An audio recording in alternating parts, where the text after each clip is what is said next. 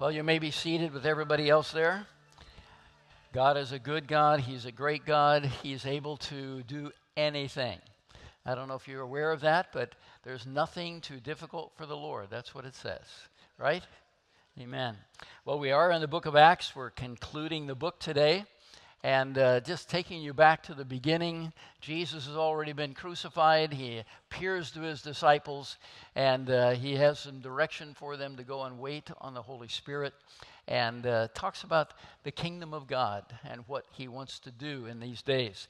And so Paul, the apostle, at the appropriate time, hears from the Lord, and he goes out, and he goes through many different journeys, preaching the gospel, and his desire was to go to Rome. That was where he wanted to go more than anything else. It's interesting that he wrote the book of Romans about 4 years before he got there, wondering maybe if he'd never get there.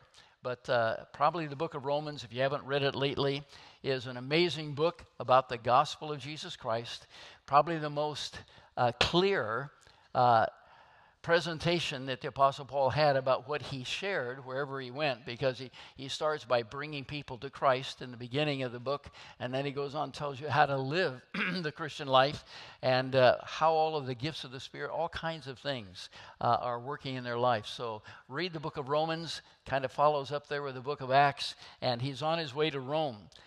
He's going to make it eventually. And he has been incarcerated, we know, for the last few years in Jerusalem. And then they put him on a boat, and there's a little bit of trouble on the boat getting to where he wanted to get. He lands in Malta, and the whole crew is saved there in Malta, and then God takes him beyond that. So that's kind of where we start today. He's on Malta.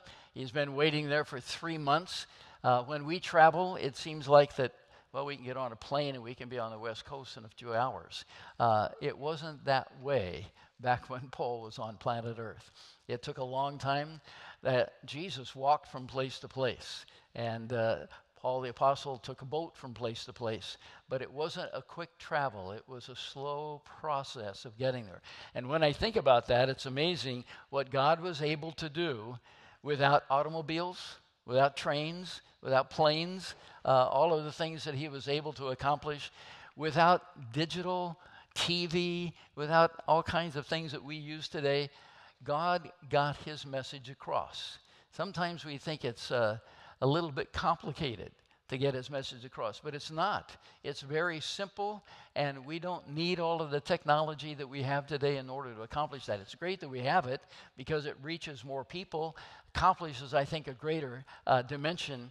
But going back to simplicity, if you just think with me a minute, simplicity of life. Do you ever wish that your life was more simple than it is now? Few heads are nodding. Yeah, you're so caught up in so many different things today that it's just nice to kind of pull back and say, let's go back to simplicity rather than all of this complex life that we're living. Well, Paul was there, and he was on his way to Rome, so let's start reading here in verse number 11 of chapter 28 of the book of Acts. It says, "At the end of 3 months, we set sail on an Alexandrian ship which had wintered at the island and which had twin brothers for its figurehead." Let me just say that this boat had idol gods on the front of its boat. Many things in that time had all kinds of idols that people would worship. They put it on their boats. They put it on all kinds of things. And we're living in a society today that has all kinds of idols as well. It's very similar to that day in some ways. And Christianity comes in the midst of that. And we're going to see today how Christianity comes in the midst of even political situations and does an amazing job of reaching people. It's simplicity. It's from person to person, generally, how that happens. It isn't a complicated thing. It's what God has said with us as we share with others that comes to reality. Verse 12 says, "After we put in at Syracuse," you can follow those lines there, "we stayed there for 3 days. From there we sailed around and arrived at Rhegium. And a day later, south winds sprang up, and on the second day we came to Puteoli. There we found some brethren which we're invited to stay with for 7 days, and thus we came to Rome. It's interesting that when they get to this place, they found some brethren, and those brethren invited him. Now remember, he has chains on. He's on his way to be jailed there in Rome, but yet he finds some brethren, and they say, come and stay with us for 7 days. Now we know that there was a soldier with him that kept guard over him, and it's just interesting to me that they're able to spend a week with these brethren before they go on to Rome. I don't know about how that strikes you, but it sounds like simplicity to me. Evidently, the Roman guard that was in charge of Paul at that time was very favorable to Paul, and it seems like that they are very favorable. He was a Roman citizen, so they gave him more opportunities to do things that maybe a normal criminal wouldn't be able to do. So they stayed there for 7 days with these brethren, and then it says that they went on. And the brethren, when they heard about us, they came, this is verse 15, came there as far as the market of Appius and 3 inns to meet us. And when Paul saw them, he thanked God and he took courage. He meets brothers here and there all over on his way to Rome, and then even when he gets to Rome, he finds some people there. Again, he wrote to the Roman church, and so I'm not sure how many people read that book, but there was a significant group of people that knew Jesus Christ, that followed the book of Romans, and now they wanted to meet this guy by the name of Paul. They had never met him before, didn't understand anything about him. They had no internet pictures of him. They didn't know what he looked like. All of those things that we just take for granted today, they had none of those things. So think about simplicity, because I want to bring us back to the simplicity of our lives and what God wants to do with us today. In verse number 16, it says, when we entered Rome, Paul was allowed to stay by himself with a soldier who was guarding himself. Again, because he was a Roman citizen, he had privileges that others didn't benefit by. In fact, when you talk about the end of his life, it's thought that, at least historically, that he lost his life by being beheaded.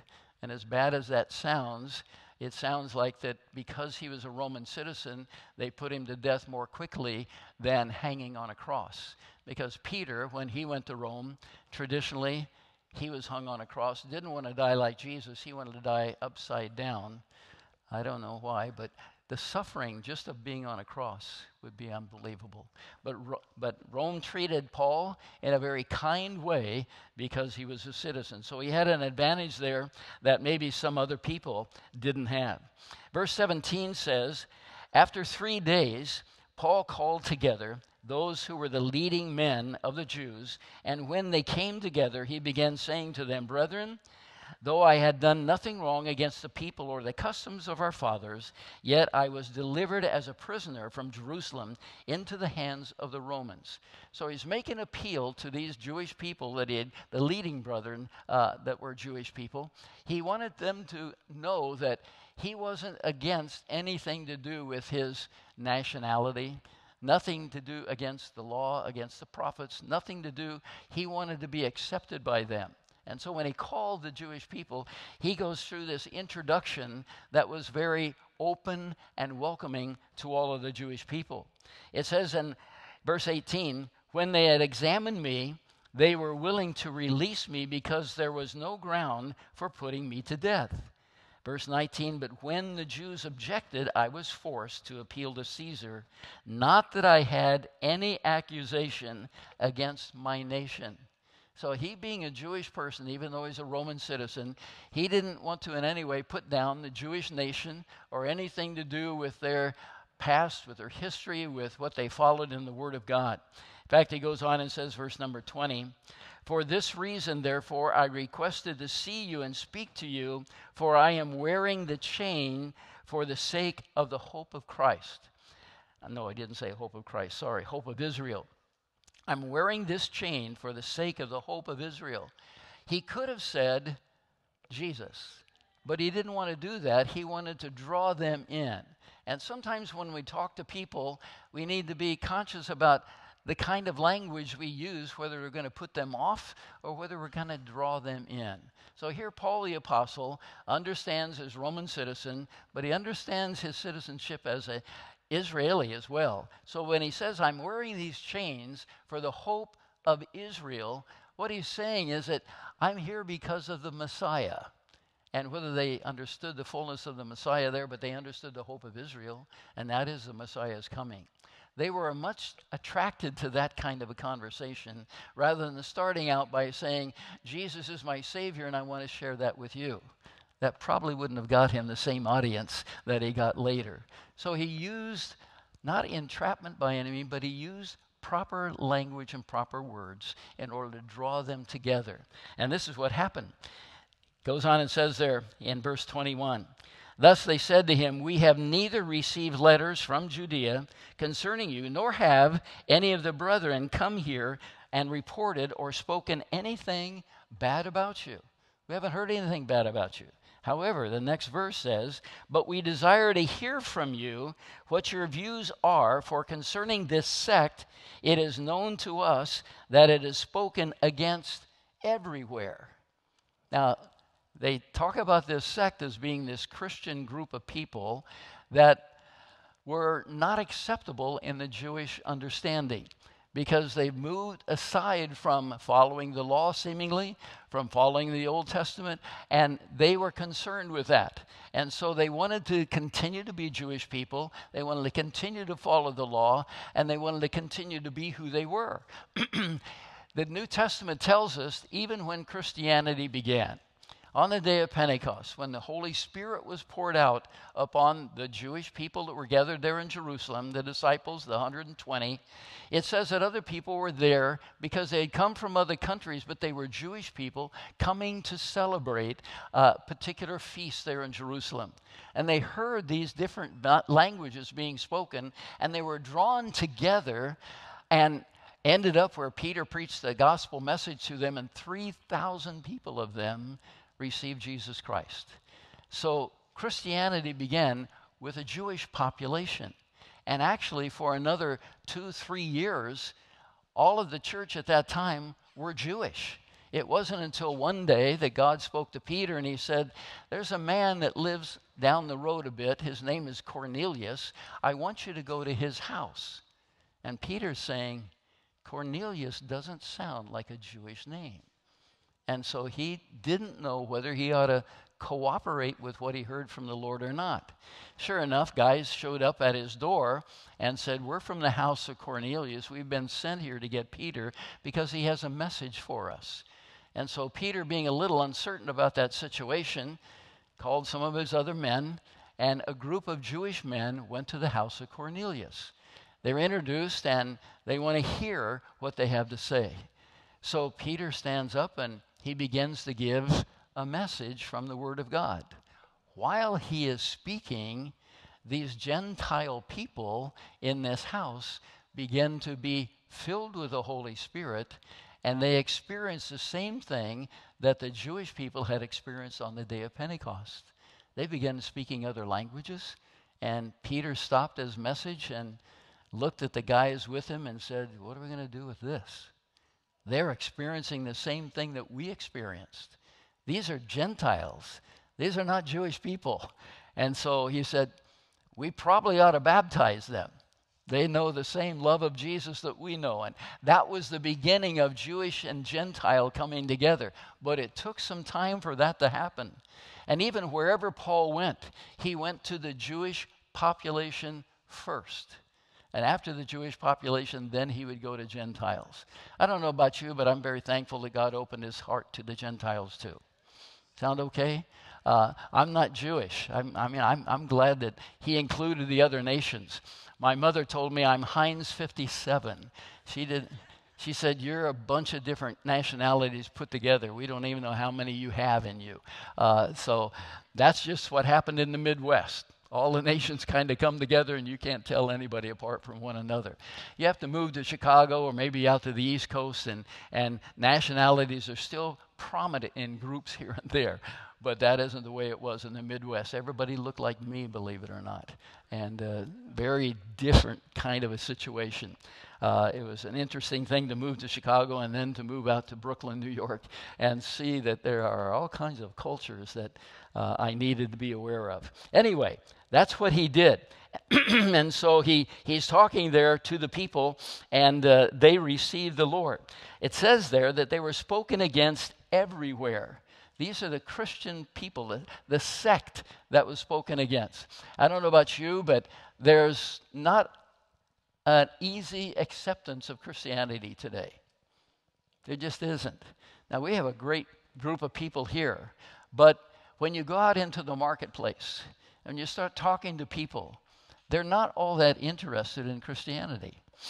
They are really, they're interested in other things. They're interested in primarily selfish things. And Christianity is just the opposite of selfishness. Because what happened to us when we came into that relationship with Jesus, and he loved us enough to forgive us our sin and to welcome us into his kingdom, that we were changed immediately. Things just were not the same at all.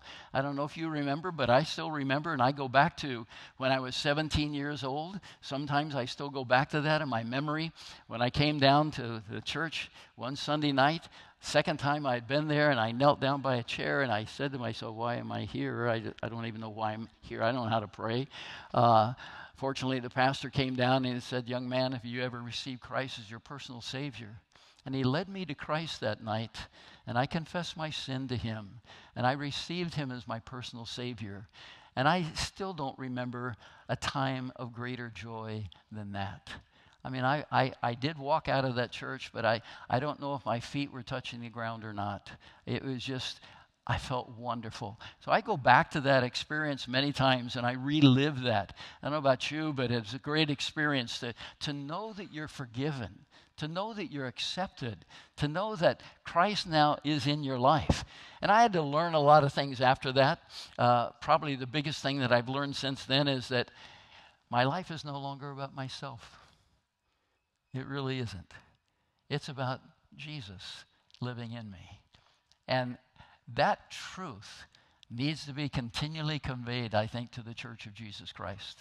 Because I think the Church of Jesus Christ today, as we call it, many people come into salvation, come into the joy of the Lord, but they still have a lot of the world with them, and they still think a lot of things are about them. We have a baptismal service coming up in a couple weeks. In fact, we have a class right after this service, and people that receive Christ need to be baptized. You know why? Because they need to go into a grave. They need to realize that they've died to themselves. That's what baptism's all about. As Christ laid down his life for us, we need to lay down our lives for one another. And the first step that we take in doing that is baptism.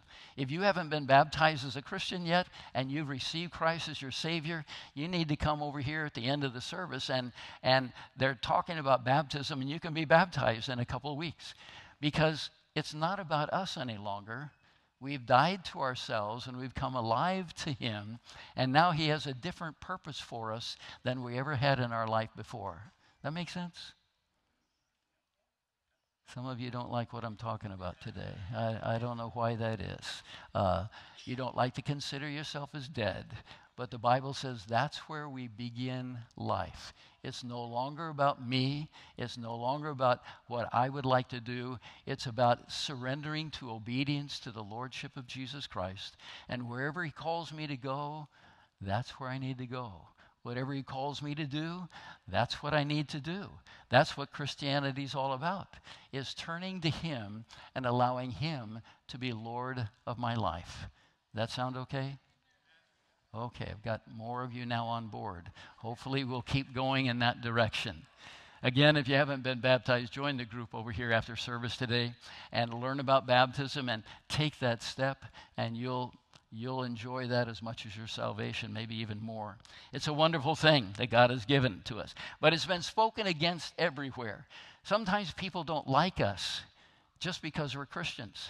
I don't know what you find in your workplace, but I remember when I was in the workplace and I was working with people, and just because I was a Christian, I wasn't necessarily accepted by some people. I tried to be as loving as I could be. I tried to be as friendly as I could be to people, but that still sometimes wasn't acceptable by some people because they speak against this everywhere. If you're a Democrat or a Republican, you seem to be more accepted. But if you're a Christian, that's not necessarily acceptable. And I don't know how you look at your political positions, but let me tell you, it's better not to be a Democrat or a Republican. It's better to be a Christian. There's another nation inside of the nation that is alive and doing well, and that's who we are, the Church of Jesus Christ.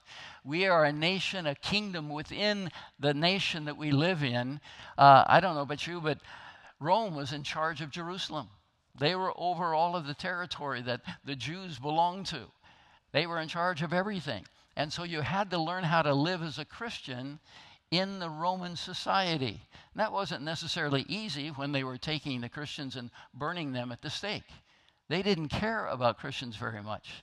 And I don't know if you have some family friends or maybe some people at work that would like to burn you at the stake.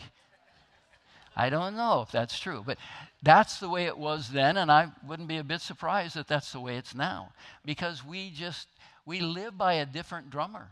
We hear a different God.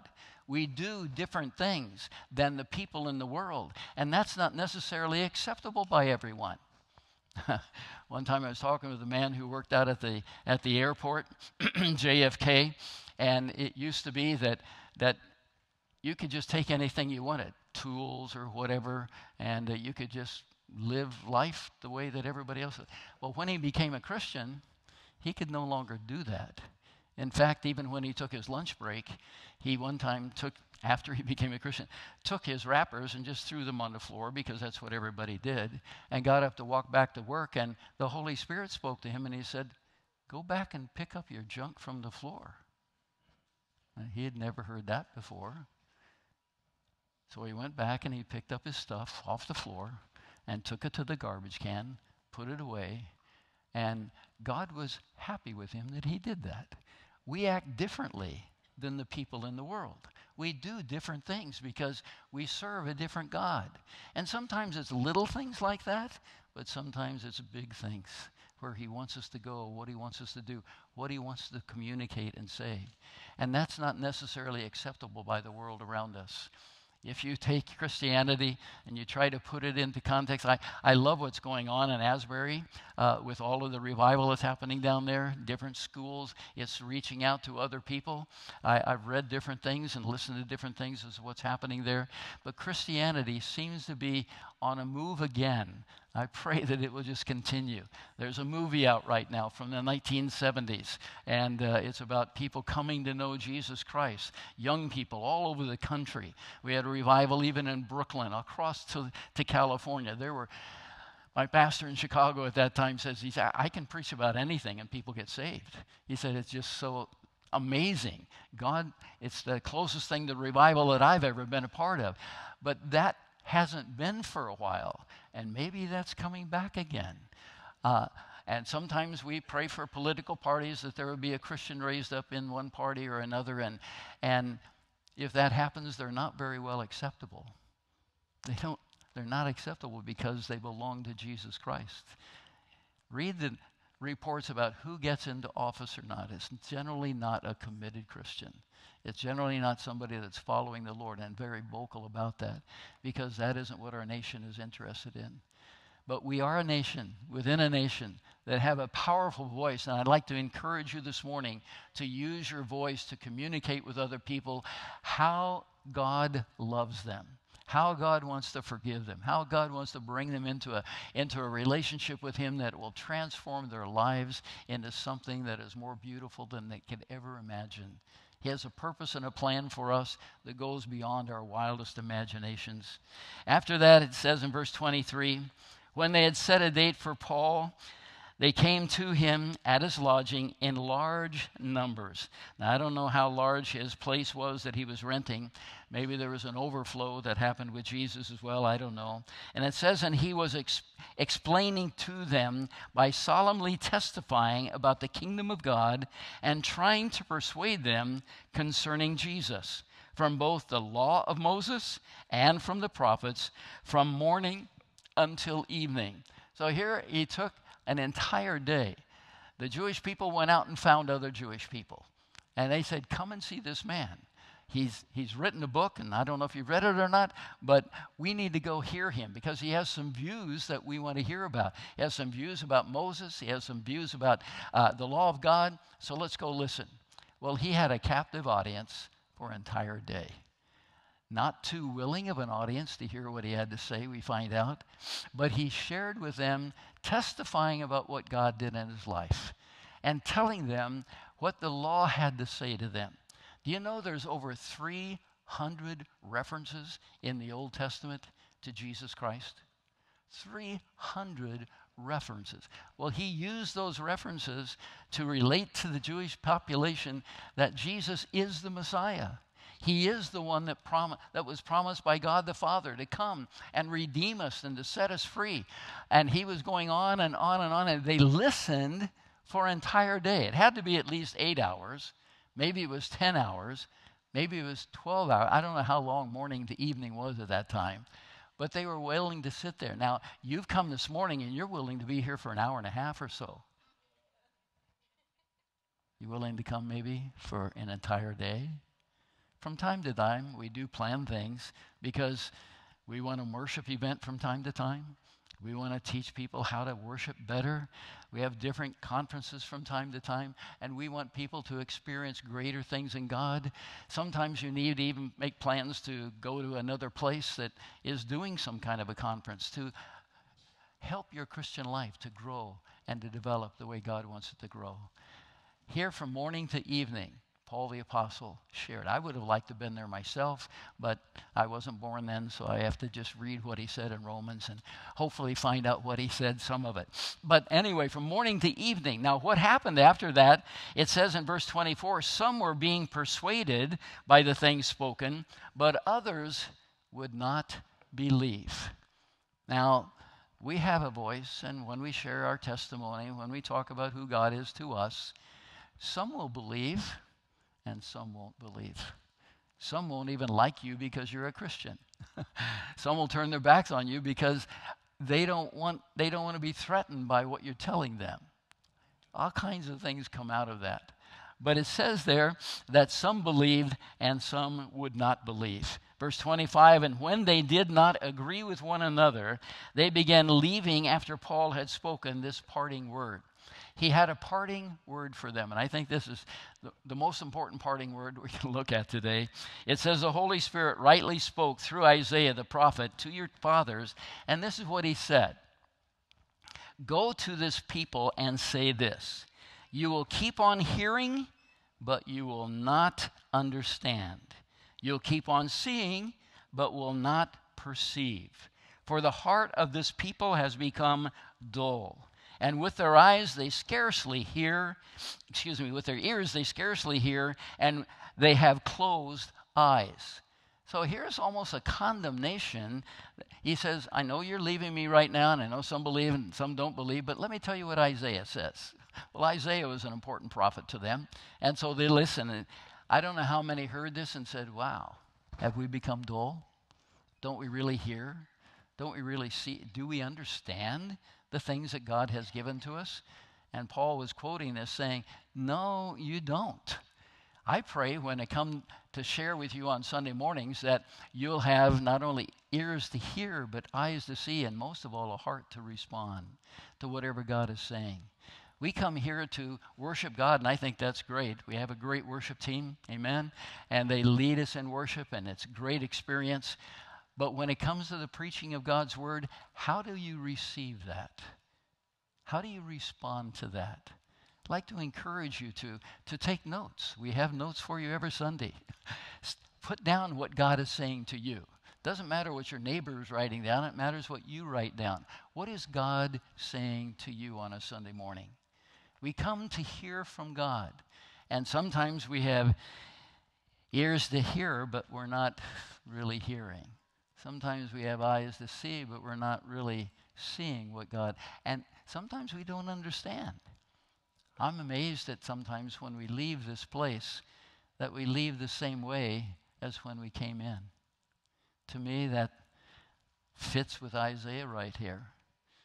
We hear, we see, but we don't understand, we don't perceive. Sometimes our hearts are dull. Maybe you didn't get enough sleep last night. I don't know. Maybe you didn't like the breakfast that you had this morning. Maybe there's other things going on. And there's a lot of people here. There's a lot of things going on in a lot of people's lives. And a lot of things that just don't connect with what God is actually saying by His Holy Spirit to us. I pray for each one of us as we come together on Sundays, whether I'm preaching or whether Pastor Daniel, Pastor Sal, whoever's preaching, I pray that God would use the words that they have to touch our hearts, to change our minds, to change our thinking, to lead us into a greater experience of what God has for us. That's why we're here. The Bible says from glory to glory, He's changing us. When was the last time that the glory of God showed up in your life and actually changed you in some degree? I hope it's happening week by week. I hope it's happening month by month. Maybe it's even happening day by day. But I pray that God would use His word to speak to me, that I might respond to Him in a new and a fresh way. I tell you, since my salvation, the next thing that I like best is when I take God's word and I'm reading through it with devotion or just study, and all of a sudden there's a phrase that comes alive, or there's a scripture that comes alive, a verse that comes alive to me, and I want to take some notes on that. I want to circle words because God now is speaking to me personally. I trust that's happening in your life. There's nothing better than getting saved than that. Okay, getting saved is first, but having the Word of God come alive to you as though God were speaking to you Himself. There's nothing better than that. And so read God's Word. Allow Him to speak to you.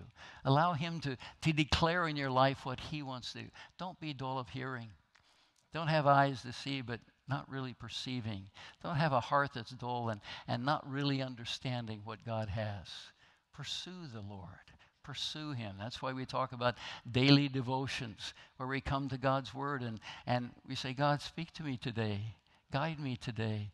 Lead me in the path that you would have me to go. It's no longer my life that I want to live. I want to live in obedience to your life, what you have for me. Be encouraged this morning because there's better things that he says in this particular chapter, in the particular Isaiah, what he's saying. It goes on and says, otherwise they might see with their eyes and hear with their ears and understand with their heart and return, and I will heal them.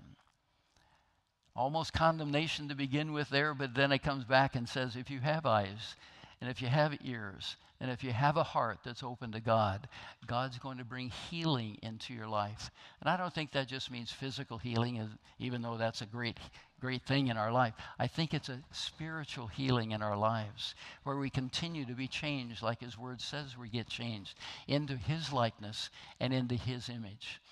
You know, they called them Christians in the New Testament when they became alive to Christ. They thought it was a derogatory term. But when the people started becoming Christians, they said, we kind of like that because it's no longer saying who I am as an individual, but it's actually relating me to my Savior, Christ Himself. And so they took that upon themselves, and we've been called Christians ever since. Not in a derogatory term, although some people look at it like that, but in a positive way, that I'm becoming more like Jesus. So my question today is, are we becoming more like Jesus? Is that the process that we're in? Are we just going through life, experiencing life day by day and becoming more like the world maybe? I guess Selah is a good word to put in there. What are we doing? How are we thinking? How are we opening our lives day by day to Him?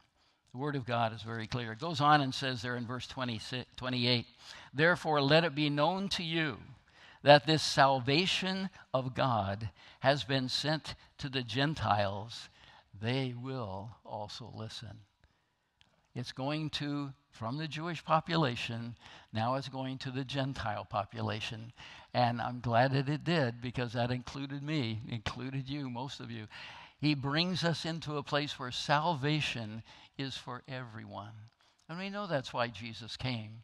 He didn't come to die just for the Jewish population. He came to die, it says in God's word, for the world.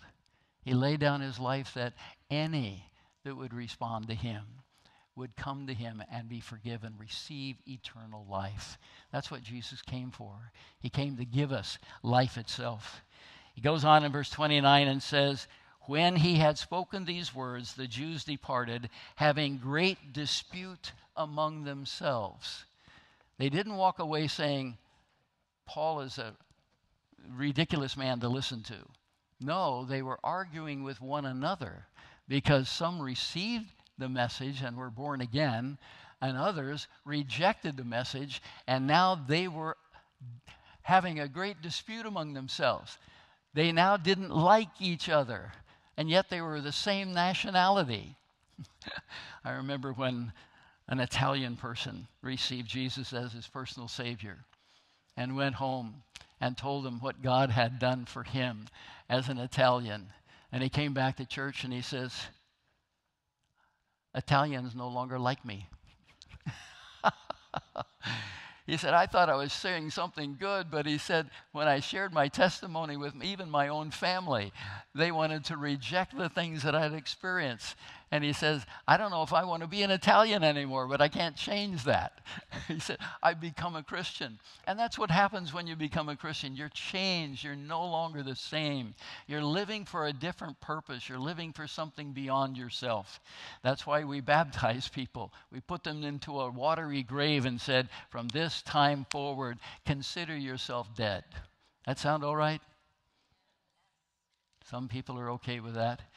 When I talk to men and women that want to become married, I always tell the husband, I said, you understand this means when you get married that you're going to die to yourself. You understand that, right? And some of the guys look at me and said, you're kidding, right? No, the Bible says, as Christ laid down his life for us, that we need to lay down our lives for our wives. They become the most important person in our lives now. We now serve them and not yourself. And I've talked about 5 couples out of getting married because of stuff like that. Because they say, no, we don't want to do that. They want to keep living their lives, and they want a partner to go along with them. Well, wives as well, it says submit yourselves to your husband, like you're submitting yourself to Jesus Christ. You mean I have to follow my husband? Well, you have a voice, yeah, but whatever his decision is, that's your decision. Hallelujah. You want harmony in your marriage? Do it like Christ and the bridegroom. All of us in this room, if we receive Christ, we're part of the bridegroom of Jesus Christ. We're in that submission area. He's our Lord. He's the one that dictates to our life, and we're simply the ones that submit to that and follow his direction. That sound okay? Some of you like that. Some of you, I don't know. It's a weird kind of concept, but it's all Bible. That's what he calls us to be. We're the bride of Christ, and we need to follow his direction in our life. What does that mean to us? Well, it goes on in the next verse, verse 30. It says, and he stayed 2 full years in his own rented quarters and was welcoming all who had come to him. Paul couldn't go out of his rented quarters. He was chained, and he was obligated to stay with his Roman guard. But when he shared his faith with those that came to him, they would go out and find others, and they would bring them to him as well. Back in the 70s, we started, not we, I think God started this, home Bible studies. The first one we went to was out of a single mother's house. She lived in a basement. She came and asked the pastors to come and share the gospel with her neighbors. She would invite them to come in. And we told her, well, you live in a basement house. If you can find somebody in your community that has a house that's not in the basement, we'll come to your house. And so the next week she came back and she said, I found a neighbor. I didn't know whether the neighbor's a Christian or not, but she opened her home and said we could come and have a Bible study. So we went, and there were like 6 people there the first night. And the following week, there was 9 people there. The following week, there's like a dozen people there. And it just continued to grow. In the 1970s, there was a man and a woman that moved up to Nanuet, New City area. And his name was Cora Titlin. His wife's name was Helen.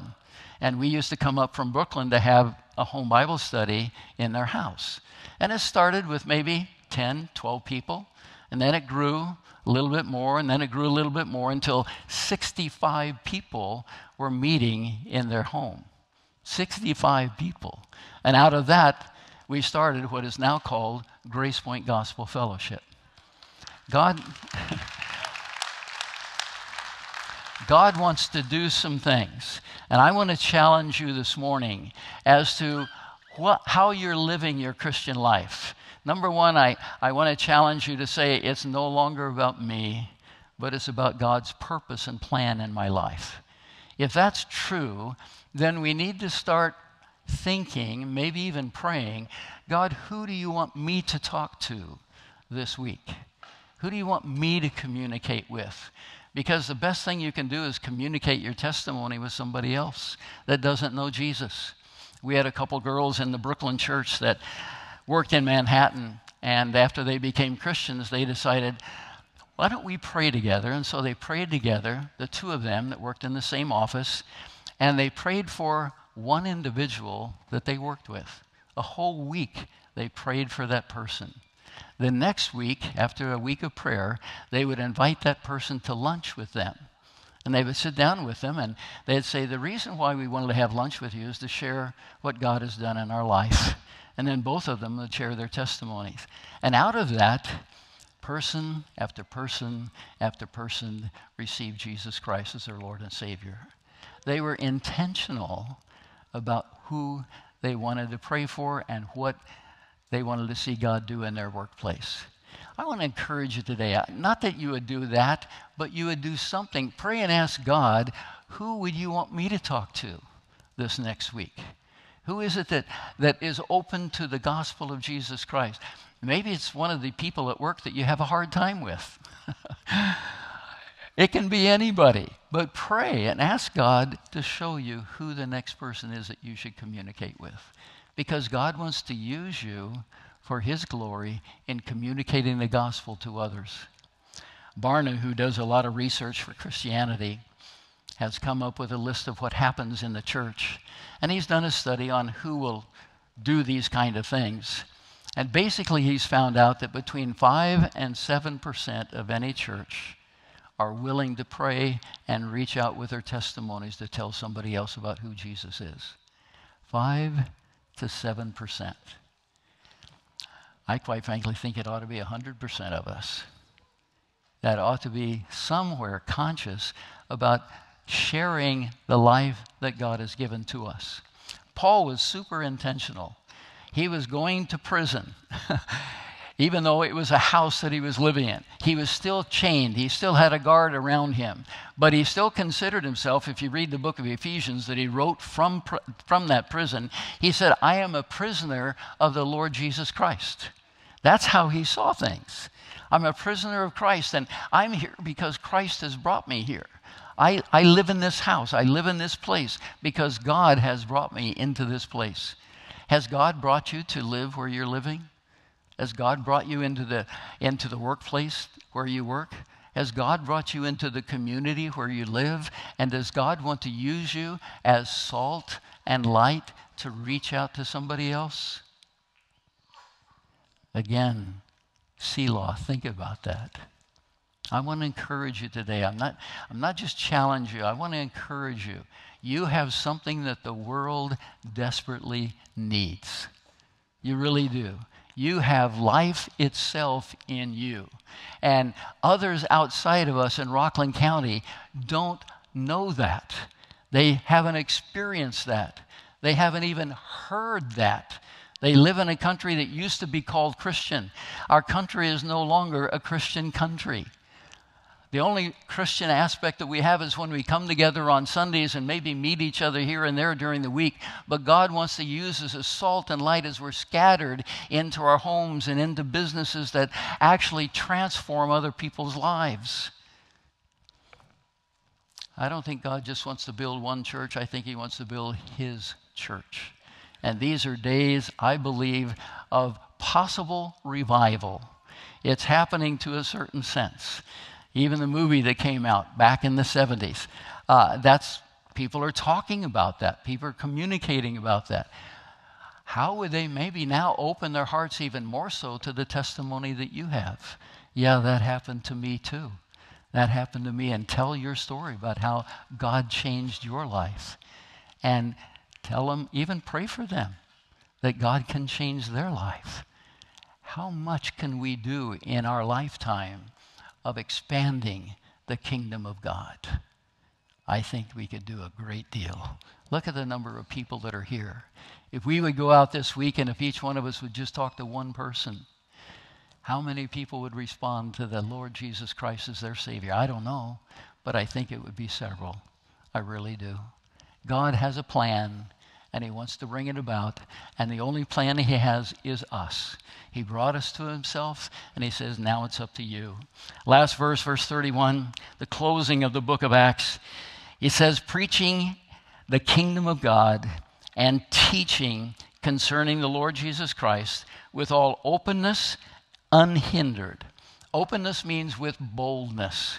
How many are bold today? I'll wait. Some of us aren't so bold. We're in the 5 to 7%. I don't know if we can do that or not. Well, God will use you if you'll surrender to Him. Boldness and being unhindered. This is the Apostle Paul, while he was in jail, while he was in chains in Rome, he wanted to share the gospel with any that he could. He couldn't go out, but he could invite people to come in, and they did. And I just wonder what God wants to do in your life, through our lives, to touch other people's lives today. Notice that there's no ending to this book. It doesn't conclude. And the reason it doesn't conclude, because the acts of the Holy Spirit want to continue on through the ages and ages until other people, till the world hears about who Jesus Christ is. And the only way they're going to hear is through our mouths and through our testimony of what God has done. Sound good? Let me pray for you. Heavenly Father, thank you that you are a God who loves us unconditionally. Thank you, Lord, that you've touched our lives, that you've come into us, that we've chosen to die to ourselves. We've chosen to live for you. We've chosen to do the work that you called us to do. We've chosen to live lives that are different from the lives and people around us.